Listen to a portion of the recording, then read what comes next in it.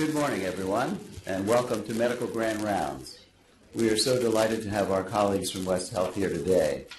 There are no conflicts of interest to declare associated with today's presentation. I'm going to briefly introduce you to Dr. Ellen Flaherty. She will do the introductions of our guest speakers today.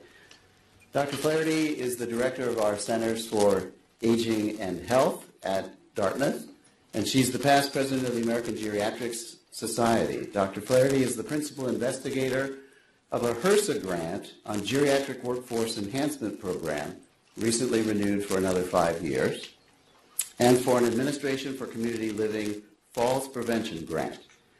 Ellen is also a co-principal investigator of the American Geriatric Society National Geriatric Workforce Enhancement Coordinating Center.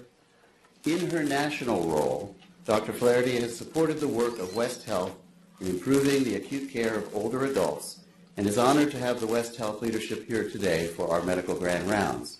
Ellen Flaherty is an assistant professor in geriatrics in general internal medicine in our Department of Medicine. Come tell us about today's speakers. Thank you. Thank you, Rich. And I am, as Rich said, honored to have my colleagues and friends here from West Health.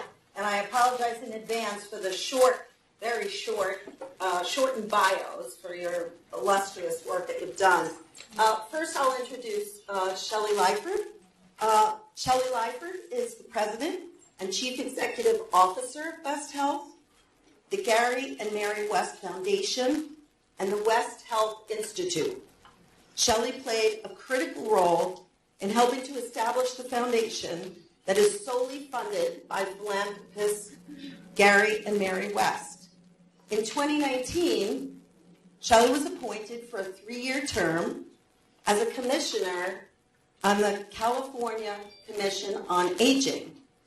And just yesterday, it was announced that Shelley has been appointed by California Governor Newsom to serve on the Master Plan for Aging Stakeholder Advisory Committee. Shelley holds a master's degree in international relations and political economy from the University of San Diego, and we're absolutely thrilled you're here. I'm also going to introduce Tim and Kevin. So Tim Lash is the Chief Strategy Officer and Executive Vice President of West Health and the President of West Health Policy Center. Tim oversees the development and execution of West Health's successful aging portfolio across its nonprofit applied medical research, policy, and advocacy initiative, and outcomes-based philanthropy. Tim holds an MBA from my alma mater, NYU, Stern School of Business, with a concentration in finance and marketing. And last but not least, Dr. Kevin Biese. Dr. Biese serves as an associate professor of emergency medicine and internal medicine, vice chair of academic affairs, and co-director of the Division of Geriatrics Emergency Medicine at the University of North Carolina at Chapel Hill School of Medicine, as well as a consultant with West Health. Dr. Biese chairs the first Board of Governors for the American College of Emergency Physicians Geriatric Emergency Department Accreditation Program. And with that said, I'd like to introduce Shelley.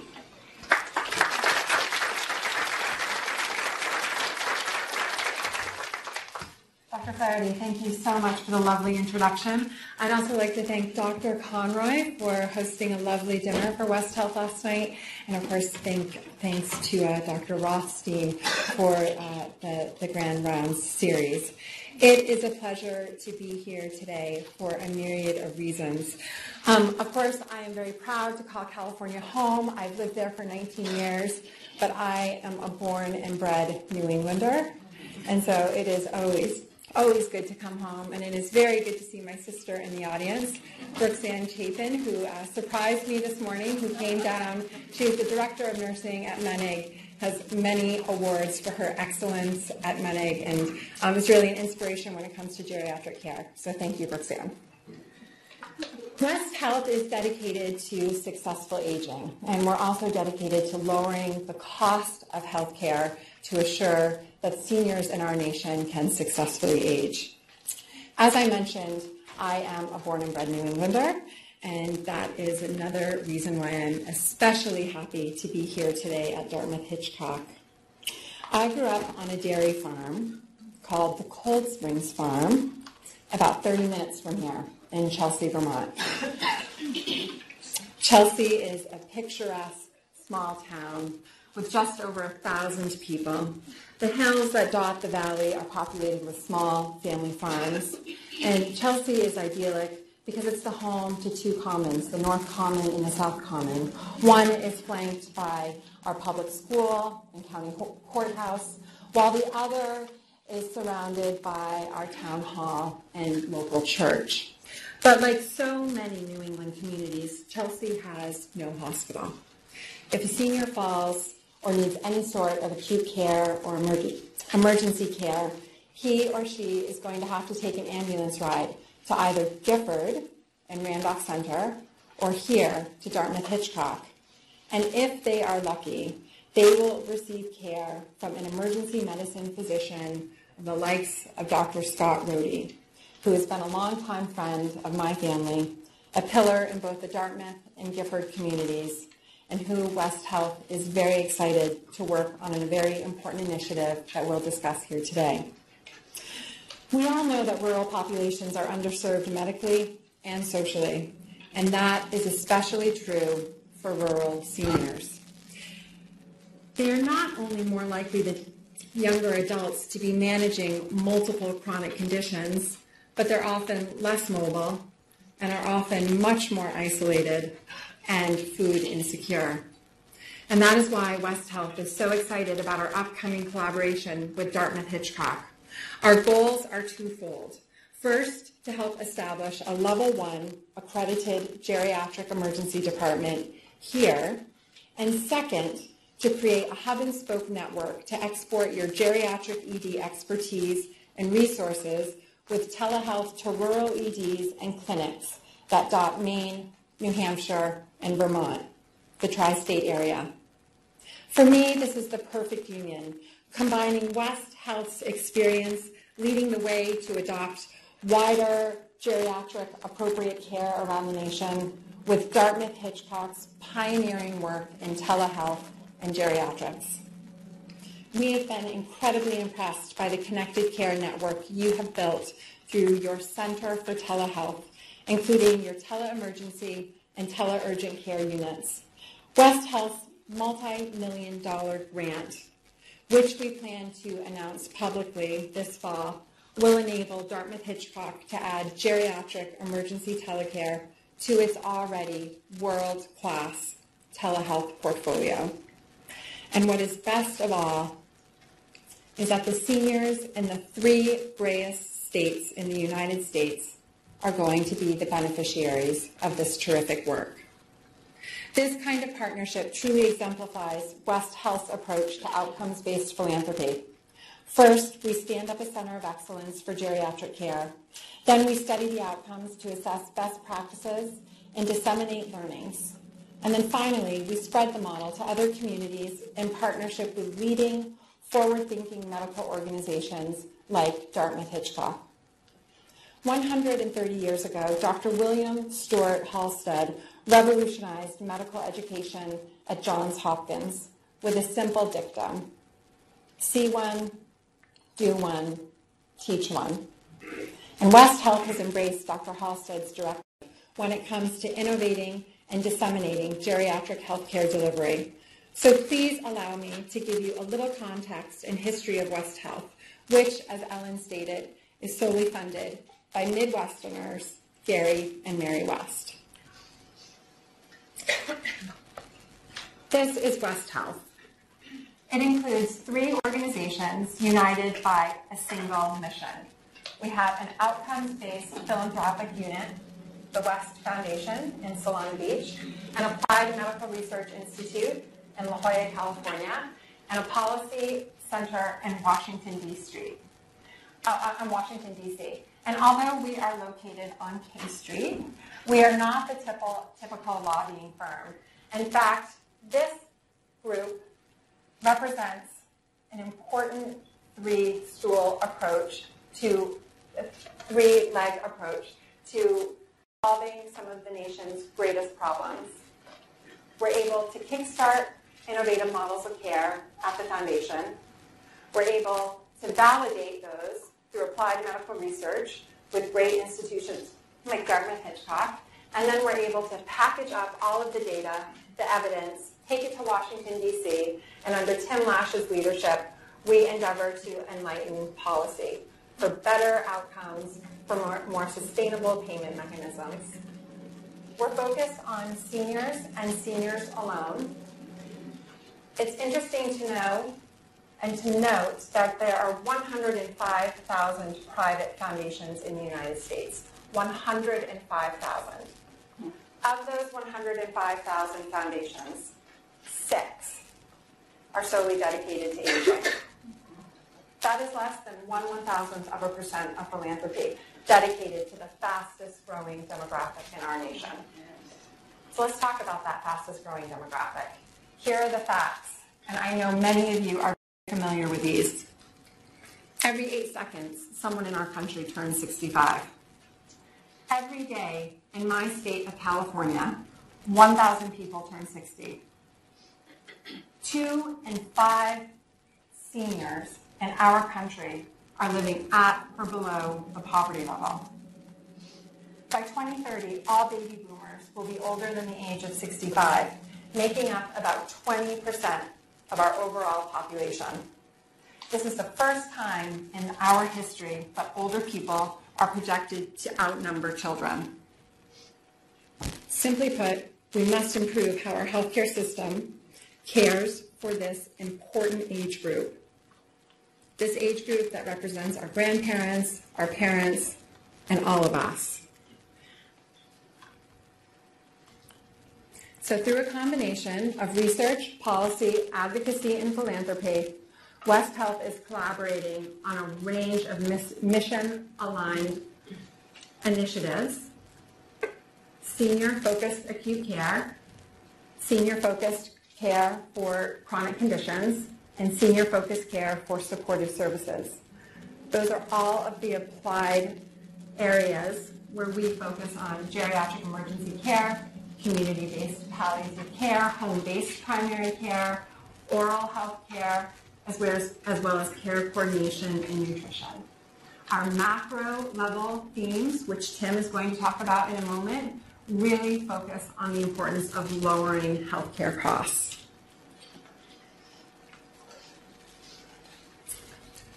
As I said earlier, we do focus on developing new models of healthcare.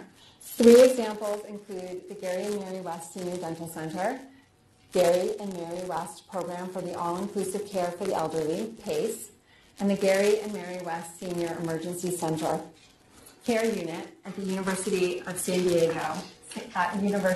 California, San Diego.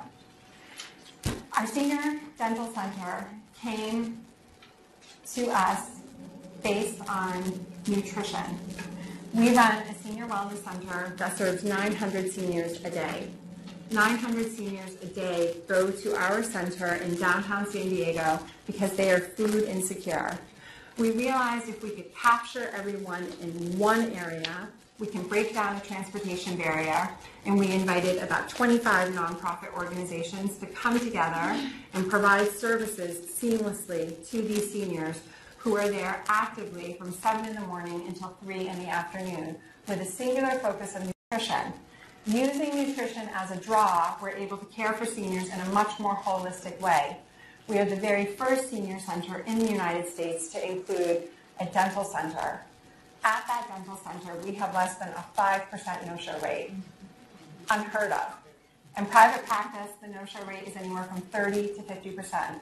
Breaking down a transportation barrier and adding services in case management has really shown us the importance of solving problems in a very practical way.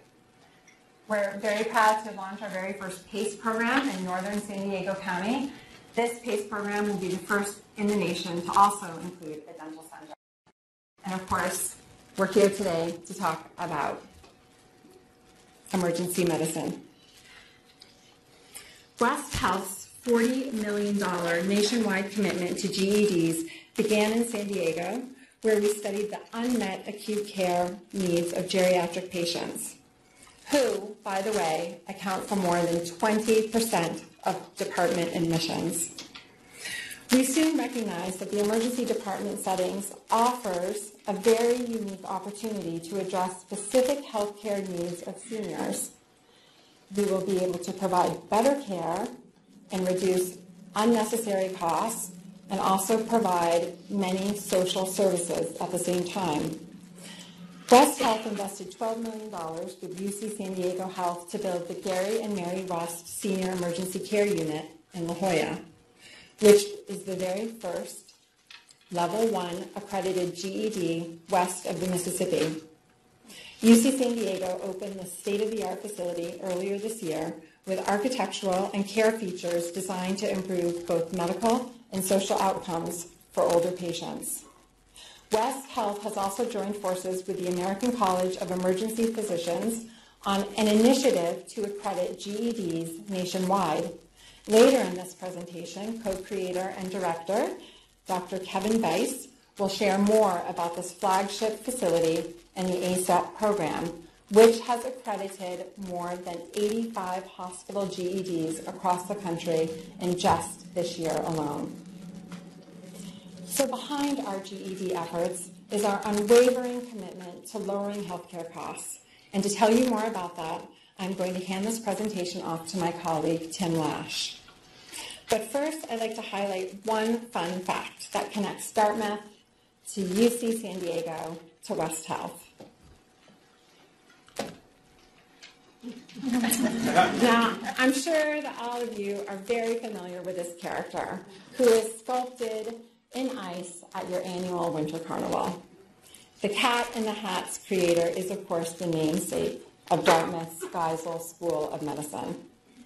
The honorary Dr. Seuss, Theodore Geisel, was not only a distinguished Dartmouth alum and benefactor, but he was also a longtime resident of La Jolla, where our institute is headquartered, and he is also a benefactor of UC San Diego, where our emergency department is located.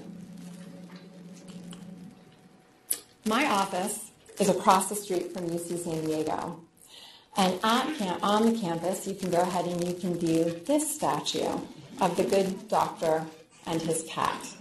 Of course, in San Diego, we tried to make it out of ice. That was a problem. So we just decided to go for it and put it in bronze.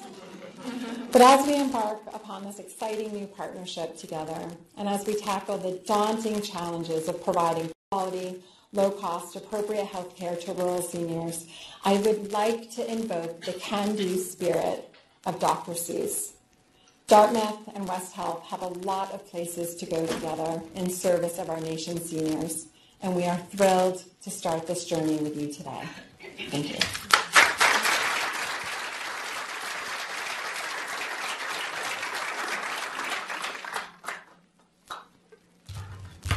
Can everybody hear me? Hopefully I don't fall. I have my legs across the mic. So as Shelley said, there's two main focuses of West Health. One is lowering the cost of health care, and the other is really focused on successful aging and ensuring that seniors have access to the high-quality, affordable health care that they need. And I'm really excited that Kevin's going to talk about the work we're doing around geriatric emergency departments, because it really exemplifies how philanthropy and clinical practice and applied medical research and policy can really converge to shape not only the experiences for seniors, but really shape the care that you all deploy every single day. I thought before we get into that, it would be helpful for me to put my policy hat on for a second. I don't want to bring DC's swamp to Dartmouth, but it is useful, I think, to spend a little bit of time pausing on how do we think about and how do stakeholders, both at the state level and the federal level, think about models like geriatric appropriate emergency departments or PACE programs or oral health care programs? How do we think about them in the context of, one, the broader macro environment of what's happening with healthcare, specifically focused on the spending, and then two, how they think about them in the context of what is actionable policy. And it's really important to do that because at the end of the day, you can deploy $40 million, you can deploy $100 million, you can deploy $500 million, around a program. And if there aren't tailwinds from a policy standpoint and there aren't incentives at a system level, ultimately, they fail to fulfill their potential, not only for patients, but for the system itself. It's a lot like, I have young kids. I don't know if anybody's ever been bumper bowling, right? But, the nice thing about bumper bowling is you roll the ball down and it stays in the lane. It optimizes its path with the bumpers. And healthcare is a lot like that. Policy is the bumpers, and health systems optimize within that context to deliver care, but also to maintain their financial viability. So you have to think about the policy environment. It's really impossible not to.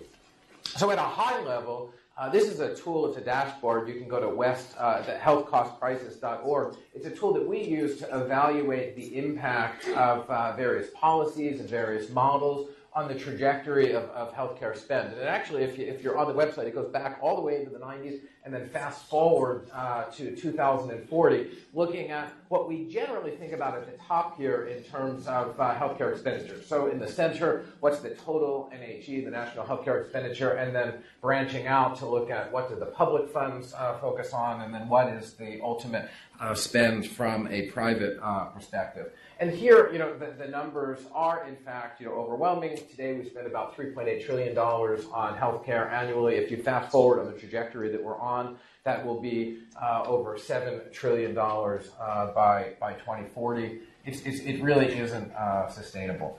But what's interesting is when you're in Washington, you're talking about healthcare policy. It very quickly moves from a discussion of the overall trajectory of spend to the broader context of what trade-offs are we making, right? And what impact is that having on, other areas of the economy. So on the left here, a very useful area to look at is, so like, what is happening with income growth versus the total cost of healthcare? And here, there's a striking asymmetry. There's a lot of focus more recently highlighted in the center here on prescription drugs. We know that innovation is important, particularly innovation and discovery around drugs. They impact outcomes, but all too often patients just don't have access to them because they can't afford them. And again, spend and the costs there outstrip any increase that we've seen on the total healthcare. On the right here, comparators of let's look at a new car versus the cost of hospitalization for the first time. And those they've bisected each other, and now the cost of a hospitalization is clearly on a trajectory that outpaces even common things that we've seen. And then the impact on employers, and I'll come back to that in a few slides. Because for decades, I think employers have looked at healthcare and benefits as sort of a ticket to the game, right? That to attract good talent, you have to provide these benefits. And now, for the first time, through work that we do with the Pacific Business Group on Health and the Business Roundtable, that's starting to change. And in many ways, they're putting their hands up and saying we just can't continue to do this. But I'll highlight the second to the right. And this, as of recently, has been a major area of focus, education and healthcare, as we enter into discussions and dialogue with policymakers. So in 2010, there were 12 states that spent more on their state healthcare programs than they did on their elementary education. And you fast forward just 18 years, that's 2000. And you fast forward 18 years to where we are now today. There are now 44 states that spend more on their state healthcare program than they do on education. And that should be startling, for a number of reasons. But I think principal of which is if you look at the top 5% of the population for education, you look at the bottom 5%, there's a 10-year difference in life expectancy. That's not in Uganda or other countries. It's right here in the United States, and that is that's pretty troubling and something that has to be addressed.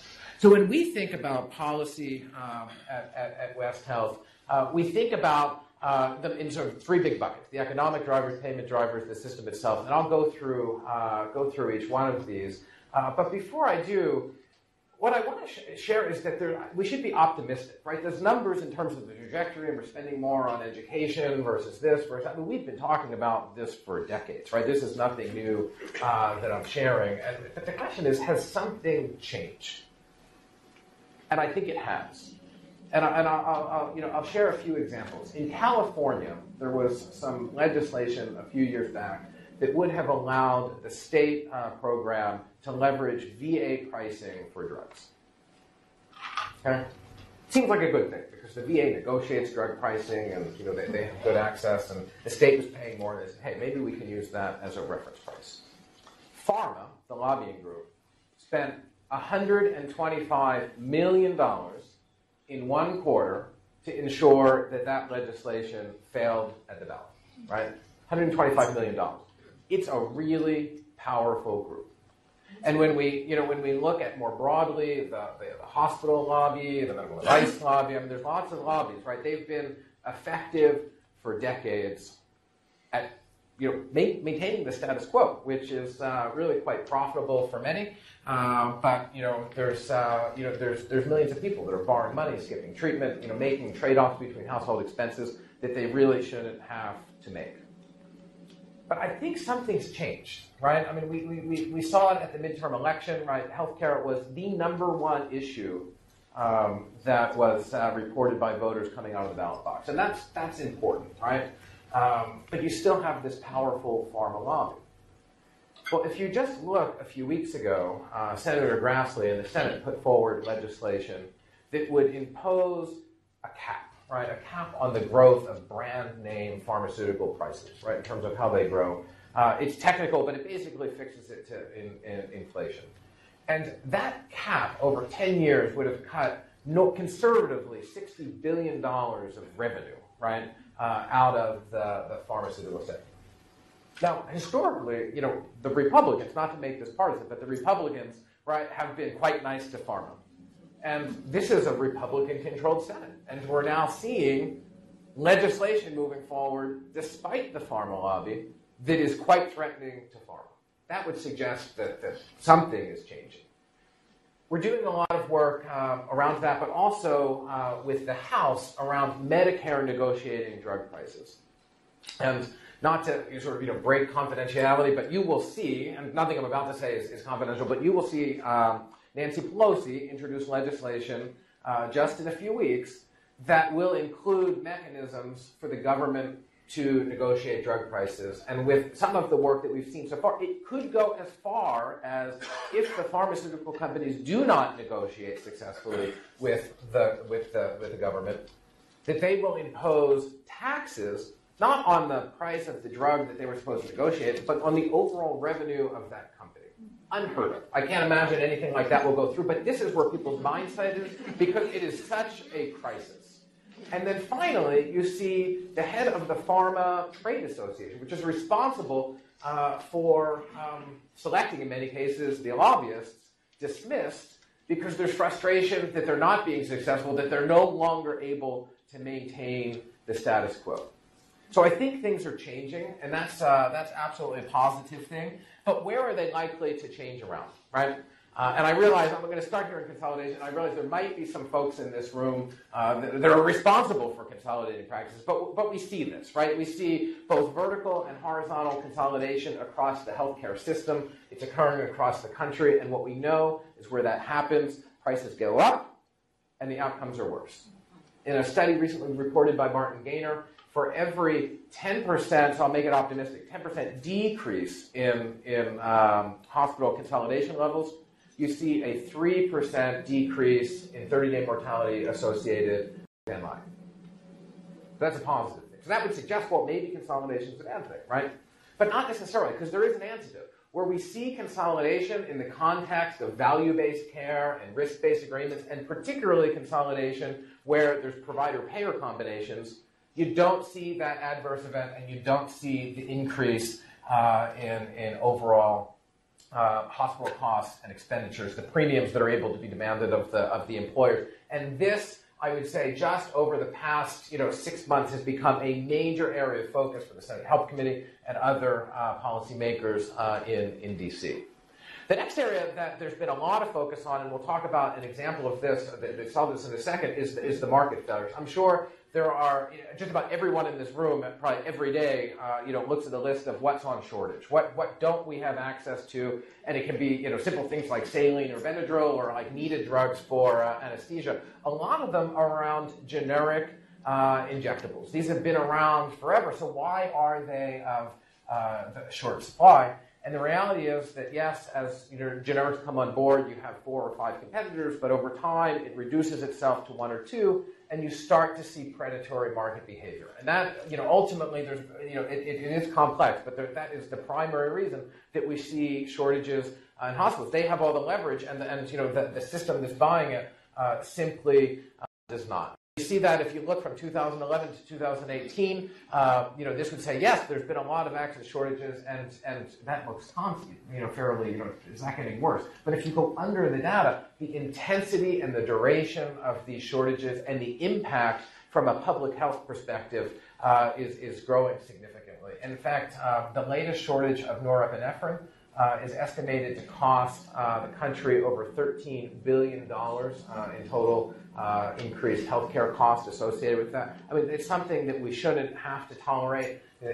I sit on the Drug Selection Committee for a nonprofit that we're going to talk about in 1 second here, which is here. And I was talking to the chief pharmacist of the Mayo Clinic. They have 4 people that hit refresh within their pharmacy department, just looking for the availability of drugs. These are trained people, right? I mean, it's salaries we're spending to hit refresh. It really doesn't make any sense. So how do you address these types of market failures, right? Particularly when there's collusion. And anybody that's watched the news lately knows that, there's now text strings and phone calls saying maybe they're colluding. I don't think it's maybe. Perhaps they are. You address them really from an economic standpoint of either having a market-based disruption, right? Or you have policies that are around it. We've talked about some of the policies, but I think what really is exciting, and it's not just for hospitals, but even from a political standpoint, to get tailwinds on the right, the left, and the center, is more market-based solutions. And the Gary and Mary West Foundation recently partnered with the Arnold Foundation and the Peterson Center on Healthcare and other philanthropy, and 7 initially health systems to stand up a generic, non-for-profit pharmaceutical company. And the last 2 things there, nonprofit and pharmaceutical company, when do you say that, right? The name itself suggests that it's disruptive. But it essentially leverages the buying power of its members, right? And if you look at the bottom here, there's now over 900 hospitals, which account for about 30% of the hospital beds in the country that are part of this. And the way the agreements work makes it a powerful model that you can go to the manufacturing space and say, hey, we'll guarantee this supply, but we need to secure reliable supply and the lowest sustainable price, right? So you have these folks that, the status quo has been good, but now the hospitals are coming together, many of whom historically have competed with one another, right? And they're working together to leverage their purchasing power on behalf of the patients, which is incredibly powerful. And Shelley Lyford is the vice chair of the board of Civica, which I think is a testament to what the organization from the very beginning wants to accomplish, which is something that, maintaining the North Star, making sure that this always, is a nonprofit that's serving the benefit of patients. And that's something that philanthropies like the Gary and Mary West Foundation have a tremendous amount of experience doing. This is going to make a real difference. And not just for patients, but on how we practice and think about the deployment of resources. The next area I want to go to is is payment. And here I'm really optimistic. We did a study in California, and this goes back to the comment that I made earlier about sort of where employers are at in terms of how much they can sustain. There's incredible variation, but particularly there's incredible asymmetries in terms of what some healthcare systems versus others that would be similar in just about every metric are able to command in terms of payment premiums as compared to the cost, right? So in California, it's very interesting. The hospitals have to report their cost basis, across service lines, and their payment by payer type, so you can actually look at, so what did it cost you to provide these services, and what were you actually paid? And then you can look at what Medicare pays, right? So for the hospitals in California that are sort of at the top 10%, their average private payment, so this is on average, these are the private self-insured employers for the most part, right, which account for the majority of healthcare payment. It's 2.5 times the hospital cost and 3.5 times what Medicare is paying. And often it's said, well, perhaps Medicare pays too little. The way that our healthcare system has evolved, the higher prices and higher costs have been used to justify, sort of higher prices. It's this vicious cycle that we're in. Surprisingly, when you look at the California data, there are hospitals that are able to maintain, sort of operations very effectively and very positive outcomes with private payments at or near or just above the Medicare payment level. So it can be done, but it has to do with, how we, how the resources are deployed. On the right here, fee-for-service medicine, really, has generated, I think, a lot of misalignment, right, in terms of what the incentives are within the system. We're seeing progress, and here is where I'm really optimistic, because we're now, I think, reaching a tipping point. Across the country, we're at about 25%. There's some systems that are much higher than that, and in the work that we've done with learning action networks and around geriatric emergency medicine and others, when you're within a system where you push north of 30 or 40% of the patients in some type of risk-based or value-based agreement, that's when you can start really making the investments that are necessary to sustain themselves. Shelley and Kevin and I are with Deputy Secretary Hargan from HHS just last week. And this is a major area of focus through initiatives like Primary Care First, and there's some policies around ET3, which is a demonstration project. But how can we get the penetration of value-based agreements higher? Because if it's not at 30 or 40%, then you're essentially, the feedback from the health systems are, well, we're making these investments, but we're cutting we're cutting our feet off ourselves, right? Because it's impacting our own sustainability. And the way to get there is to move the rules of the game, right? The bumper analogy, bumper bowling. If you move the bumpers, you can incentivize different behavior. And then finally, I just want to conclude with two other areas that are a focus for us and very sort of active from a policy perspective. Transparency. I'll be very brief here. Often when we talk about transparency, we talk about the patient knows what it costs. And yes, patient-facing transparency is important. Over the next 10 years, it could save $18 billion. But it's far inferior in terms of its potency of impact than other transparency, which would target the physicians. Do you all know that the clinicians know what it costs? The pen is very expensive, and you need to know what that impact would be for the patient, because often it could mean trade-offs that you're not even aware of that they may be making, right? In terms of am I paying my rent? Am I able to have the food that I need? Am I going into bankruptcy? Medical-related bankruptcy is a real problem in the U.S. And then finally, the spending on social services. So you all know these statistics. When you look at what we spend on healthcare versus what we spend on social services, it's flip-flopping versus other OECD countries. I was recently at a meeting, Don Berwick from the IHI, previously with the administration, and I were speaking at the same conference. We were talking ahead of time, and I learned something that I didn't know. And we were talking about sort of health outcomes, from medical care versus health outcomes from social services. And he shared with me that the most the largest study, right, on statins, according to the British Journal of Medicine, suggests that for every 1 year you take a statin, you get 20 days increase in life expectancy, right? That's really for every 1 year it's 2 days, right? For over 10 years it's a 20-day increase in life expectancy. And, that doesn't seem like a lot. And then he said, but if you take the D train from 85th Street to 165th Street in Manhattan, you lose 6 years of life expectancy every 6 seconds. Right? I mean, that's really startling, right? So the power of whatever this is that's killing us, right? That's non-medical, right? Far exceeds what we're able to do with over $3.8 trillion of healthcare spend.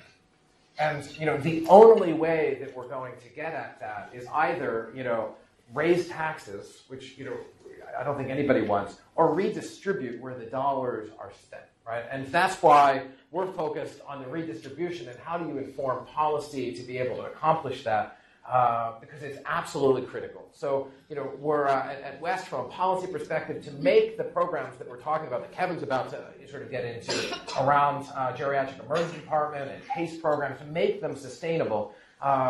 One, we're focused on prescription drugs. Why? Because they matter, they're too expensive, and because they're actionable right now. I mean, that really is an area that we're likely to move the needle on, and it's important because a little stat that, as I was looking, every year there's 125,000 deaths due to non-adherence. We recently did a study with the Gallup organization looking at this, and others have looked at this. 2/3 of non-adherence is often reported due to cost, right? So now we're talking about 80,000+ people dying every single year because they simply can't afford their medication.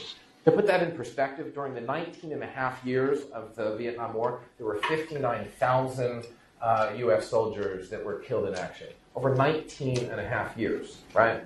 80,000 a year because they can't afford their medication. I mean, they're startling comparisons.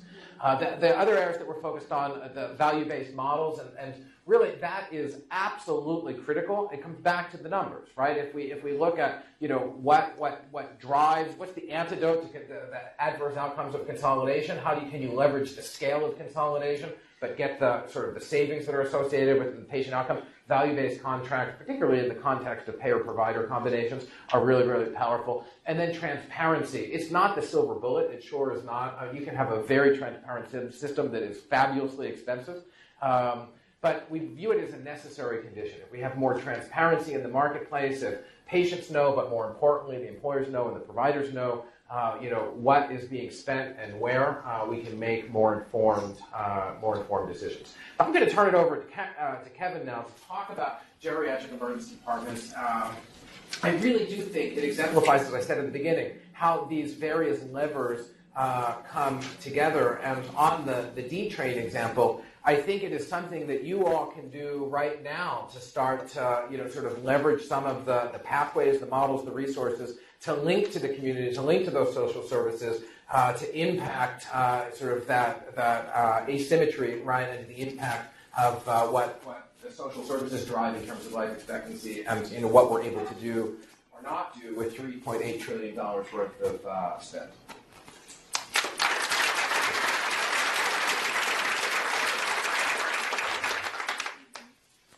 Tough act to follow. Kevin Biese, I'm an emergency medicine doc, and let me say that twice. I'm an emergency medicine doc and geriatrician down in North Carolina. And while I understand Shelley and Tim's macro vision of the university's women and have gotten a lot of exposure to and context to what they're discussing, I still work in the emergency department several times a month. And I go to work, and I think about everything they're saying, but not really. Right? Actually, what I think about is, oh my goodness, why is Miss Smith here again? And oh my goodness, why has Miss Smith been in the hallway for 8 hours? And oh my goodness, can she actually afford this medication? And oh my goodness, I work in North Carolina. Why did someone send Miss Smith here 4 hours away from her family for an intervention that was never going to occur? And what do I do now? And how does this work with the 30 people in the waiting room? Right? And so, while I hear the macro challenges, I think a lot of us in this room live in the micro reality, which is, gosh, despite great nurses and great doctors and great pharmacists and great people that I work with, are we getting it right? And oftentimes the answer to that question is no. So I want to talk just a little bit, just for the last few minutes, about what West Health and Dartmouth together are making possible to evolve a model of care that I think starts to get it right. That starts to empower awesome people like the people in this room to do it differently. And walk away from work feeling like, yeah, I helped Miss Smith today. Because that's what we all signed up for. I'm going to tell a story. I'm going to tell a story from a patient's perspective. Emergency care in our country as it's currently rendered. And please hear me, I am a proud emergency physician. This isn't about people not doing the right thing. It's about systems tilted in the wrong direction. It's fictional, but it may resonate. Miss Smith's working in the garden. She falls. She hurts her foot. She calls her doctor. She gets an answering machine. It says, if you're really worried, call 911. Otherwise, we wish you luck. She gets sick. She has diabetes. She has an infection. She calls the answering machine. It says, if you're really worried, call 911. Otherwise, so she calls 911. She goes to the emergency department. We're good people like myself, and a lot of the folks in this room are working. She's in there for a while. She gets more confused. She has a little bit of cognitive decline at baseline. Now she has delirium because she's sick. She's in a stressful environment. There's no more deliriogenic place in the universe than the hallway of an emergency department. She's sick. 10 hours into her stay, when I got to make a decision, I got to admit her. What else am I going to do? I can't send her back to that house. That doesn't make any sense. That'd be the wrong thing to do. I got two options. I can send her back to her house, or I can admit her.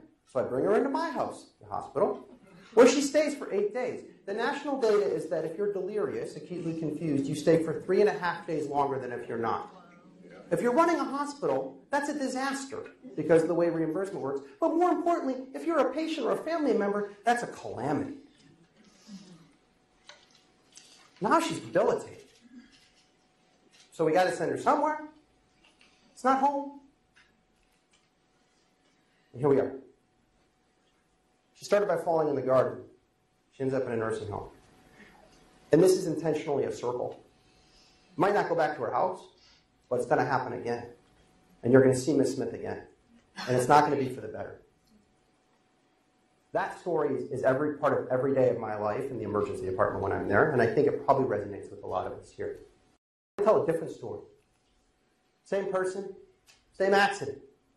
Geriatric emergency medicine is not just about doing the ED differently. Of course it's that. But it's about doing acute unscheduled care differently. How do we disrupt this entire cycle of despair, or cascade of calamity that we just outlined there?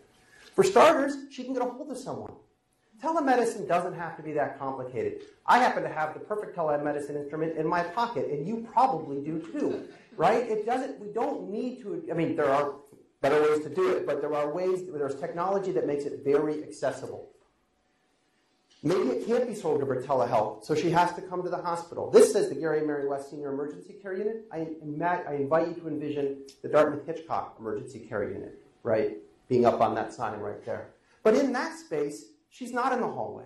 She isn't getting increasingly delirious. We have a real discussion about what matters to her and where she wants to go and what interventions make sense.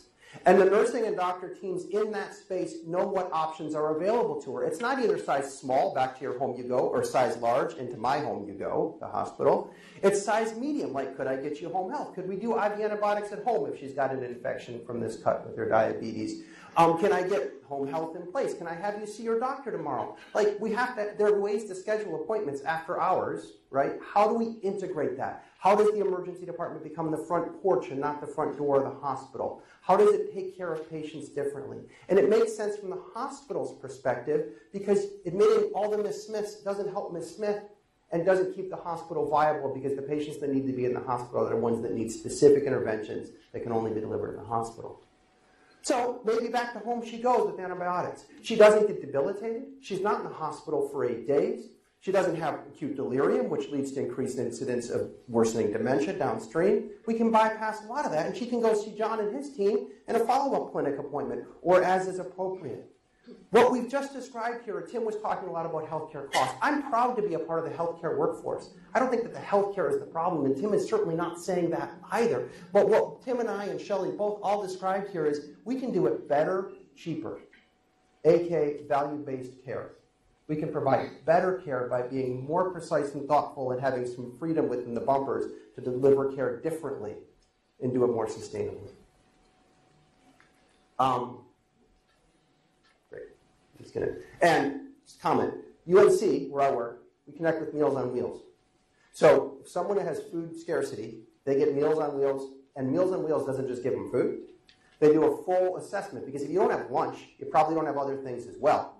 So how else do we connect with the other social services? Again, how do we use acute unscheduled care, that time in a patient's life when they say, help, I don't know what else I'm going to do, I'm going to go to the emergency department. No one wants to be there on Friday night. No one does that for fun. They only do it because they don't know what else to do. How do we use that not to just react to what happened, but to get out in front and say, okay, this happened, you fell. But you probably didn't fall for the first time. Why did this happen? And how do we help you not fall next week? How do we connect you with if you don't have food and your family's despondent and they don't know what else to do, right, and they're dropping off their mom because they're desperate, how do we not just scold them and order medical tests? How do we infuse into that crisis point the social service agencies that are in our community already? So we, for example, bring in Meals on Wheels, do a full social assessment, and then bring in the rest of the interventions. And what happens is that the patient comes back to the ED less. One hospital in Wisconsin that's been doing this for a couple of years, from 32% revisit in 30 days to 20% revisit in 30 days. Makes a difference. This idea is not new. Eula Wong, a close colleague that also works with West Health, wrote the first article on geriatric emergency departments in 2007. She actually was studying overcrowding in emergency departments. She went down to the ED, she was studying overcrowding, and then she had this moment where she said, you know who's hurting the most is frail older adults. They can't tolerate this. This isn't just inconvenient, it's catastrophic. But no one listened, and I'm an emergency medicine doc. We didn't publish this in an emergency medicine journal. We published this in JAGS, the Journal of Geriatrics. At the same time that the clinical awareness was building, the financial awareness was building. So this RAND report in 2013 by Art Kellerman and others talked about the incredibly important role that emergency medicine plays in cost and care trajectory of patients. Over 60% of hospital admissions in this country happen through the emergency department. Not from the emergency department. I didn't invite them, okay? So don't blame me. But through the emergency department, because where else do you go, right? It's hard to get into your doctor's office. Things are full. It's hard to get appointments. What else do you do? And so to the emergency department you come, which means that if we can, and this is where West's and Shelley's leadership and brilliance comes in, if we can intervene on that spot, if we can help people when they declare that they need help, we can, again, help them avoid some of the harms that can happen in the hospital and get them more sustainable resources over time at home to help, because that's where they're coming when they need help. So you've got this raising clinical awareness where, gosh, what's happening in the emergency department, and this doesn't seem to be working because it's really a pressure cooker of the whole system. An overcrowded emergency department is an overcrowded hospital. It's not an overcrowded emergency department. And you've got this financial awareness that we can't continue to spend lots of money on folks and then not help them. We got to do this differently. So we wrote the Geriatric ED Guidelines in 2014, right? A geriatric ED, which you're going to be building here at Dartmouth, it's about education. Everybody gets a little more education in geriatrics. It's about care processes. How do you screen for delirium, dementia, domestic violence, abuse, etc. It's about structure. How are you not in a skinny cot in the hallway with bright lights shining on you, etc. And it's about connection with the community. The ED goes from being the front door of the hospital to the front porch of the hospital. We wrote these guidelines in 2014. Fantastic. Raise your hand if you've read them. And that's only because you've been encouraged to over the last year. No offense. I don't want to, I know you've read them now, but you didn't read them a year ago. So this is great, but insufficient, right? If you want to hide knowledge, put it in the book.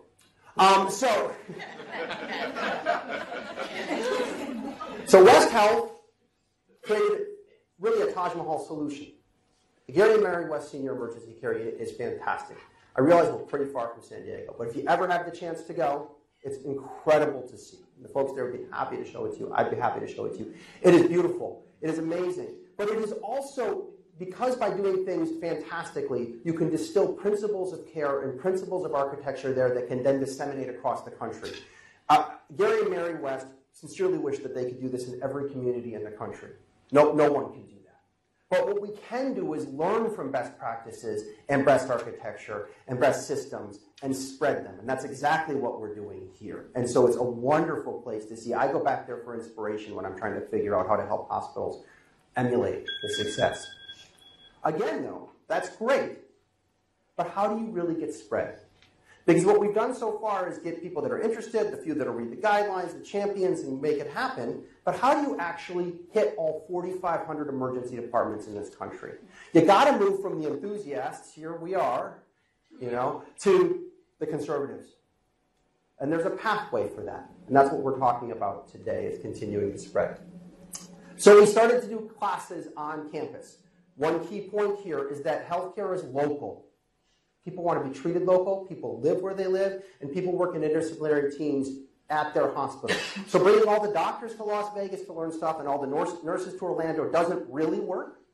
And instead what we do is work with teams on site, and we get to be doing that with your team here in November, working with interdisciplinary team to do this work. And ACEP, the American College of Emergency Physicians, created an accreditation program. Because again, what we're looking for is spread. We know there's a clinical need. We know there's a financial need. We know that there's ways to do it better. But how does it catch? How does it spread? How does it change care across the country? How do I know that my mom, when she needs this care, will get it, and yours will too? That's what we're after. So ACEP created an accreditation program, which I think has been pivotal. We started accrediting hospitals just 14 months ago. And as I'll come to in a second, we now have 86 accredited hospitals or accredited emergency departments in the country. So we've made some headway. They demand, as a part of this accreditation program, that you track your outcomes. You come up with dashboards that make sense, because if you're going to make change, you got to watch how it plays out. There's 3 levels of emergency medicine accreditation. The reason for this is that level 3, which is the lowest, because we think in terms of trauma centers, level 1 being the highest, is obtainable by every emergency department in the country. I will not listen to an argument from someone that says we can't do a level 3. I just don't believe that. Because what you need for a level 3 is a nurse champion, a physician champion, some basic supplies, and an initiative, a quality improvement initiative to make your ED better for older adults. What you need is eagerness and enthusiasm. But what happens when they start to do that is they then move up. They say, oh, we can do this. We are empowered. We can provide care better. And we watch them evolve. So we're already having hospitals that started as level 3s moving up the chain to level 2s, which are much more rigorous in what they provide. All of a sudden, out of 27 best geriatric ED practices, a level 2 is providing 10 of those. And they've got a QI process in place. They're tracking their outcomes. They're doing a lot of great work. And you go all the way to a level 1, soon to be Dartmouth-Hitchcock, and you've got 20 out of 27 best practices, multiple outcomes that you're tracking. You've got a real system in place that's cooking along, that's visibly transforming care for older adults. And very importantly, you have a patient advisor, or several. Some folks have said to me, oh, we've got a patient advisor. Somebody tells the patients what to do. No, I said a patient advisor is somebody who tells me what to do. Right? Because that's the perspective we need. That's the perspective we need. Take your new interns and make them spend a day as a patient in the ER. Please. It is dang powerful. Last ingredient. It needs to play in the system we swim in. Looking at Dr. Conroy, looking at others. Everything's great. We want to do everything, but how do we actually make it happen? We got to think about the value to the healthcare system and to the hospitals that we're asking to do this work. Right? And I think the value falls into 3 buckets. One is every hospital is there. It's full of people that want to do good for the community, that believe in the community. That's why they put their lives and their careers into this. Everyone in this room, that's absolutely true. Stating to the community that we care about older adults is critical. 2, really important with the Dartmouth-Hitchcock, census management. The people that need hospital interventions that can only happen in the hospital, like a big surgery, that are consistent with their care wishes are the people that need to be here. Other folks that don't need to be here, we need to find other places to go that are better for them, and more sustainable for the economy, census management, increased case mix index, etc. And 3, value-based care is coming in our country. It may be a bit of an intoxicated stumble towards value-based care right now, nationally, but it is coming. It's happening. Tim was just alluding to it, and you got to have programs in place that allow that transition to happen. So my story, in brief, is how one clinician, right? One guy or gal who's passionate about something, in my case, how do we do emergency medicine better for older adults, can really make a difference with the team. It's not about me. That's not the right way to say it. What I mean is that I don't have to understand everything about policy and finance. I don't have to be the business whiz that Tim is or the public affairs and policy whiz that Shelley is in order to understand what I see in front of me every day and then align some of the work that I get to do with great partners here at Dartmouth and across the country to help make a difference for our country, right? So all of us together can look at what we see in healthcare delivery every day, look at what's not working, align ourselves with market forces and policy opportunities, and can drive some of these activities forward. An awesome team, of which I am in the back row on the bus, driving this work forward at West Health and many other organizations across the country. And we're starting to make a difference. People come back to the ED less. People get admitted to the hospital less. We're spending less money. And most importantly, people are less miserable when they're in the ED. Thank God. We're making tremendous difference by leveraging the opportunities that are already there and being creative together. This last slide is going to work on time. West Health and Dartmouth together get to do something awesome. I just described a bunch of EDs in the last year, but there's 4,500 hospitals in this country. All of them need to be doing this work to some extent or another. West Health and Dartmouth over the next 3 years are going to not just create a level 1 geriatric ED here, which is going to be led by your team, Jackie and Susie and others doing amazing work here, but are going to work with Kevin Curtis and others to help get the innovation and work that's done here out to the smaller communities, out to the rural hospitals, out to the critical access hospitals. And in so doing, take that long list of level 1 requirements, which requires a lot of resources, and why not use teleconnectivity to make those resources available in places where you can't have a case manager in the ED all the time, or you can't have a pharmacist all the time, or there's no geriatrician within 100 miles. That's the kind of thing that teleconnectivity makes possible. That's what we at West Health haven't been able to do yet, and that's what we, West Health and Dartmouth together, are going to be doing over the next 3 years. It lets patients be treated where they live. It lets them stay in their community, and it lets a major center like Dartmouth-Hitchcock use its resources, its incredible resources and expertise for those patients that will most need and most benefit from those resources. And finally, Dartmouth is then going to teach the rest of the country how to do that as well, because we are not in the only place in the country where you've got a major medical center surrounded by a lot of communities with less resources. So, with Shelley and Tim's leadership, just want to say thank you. We're so excited to be here. I really think that in 3 years, we're not just going to be able to be a small part in delivering care differently at Dartmouth and New England. We're going to be a part in communicating that to the rest of the nation and continue to drive towards a healthcare system that better serves our seniors and is more sustainable for our nation. Thanks.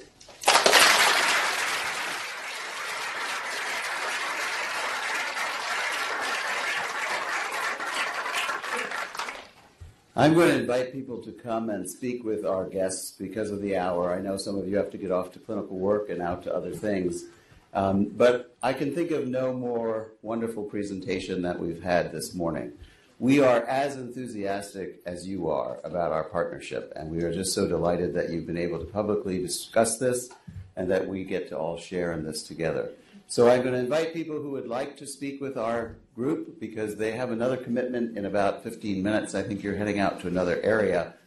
Those who have to leave, leave, but others please stay and come up and mingle with our speakers. Thank you very much.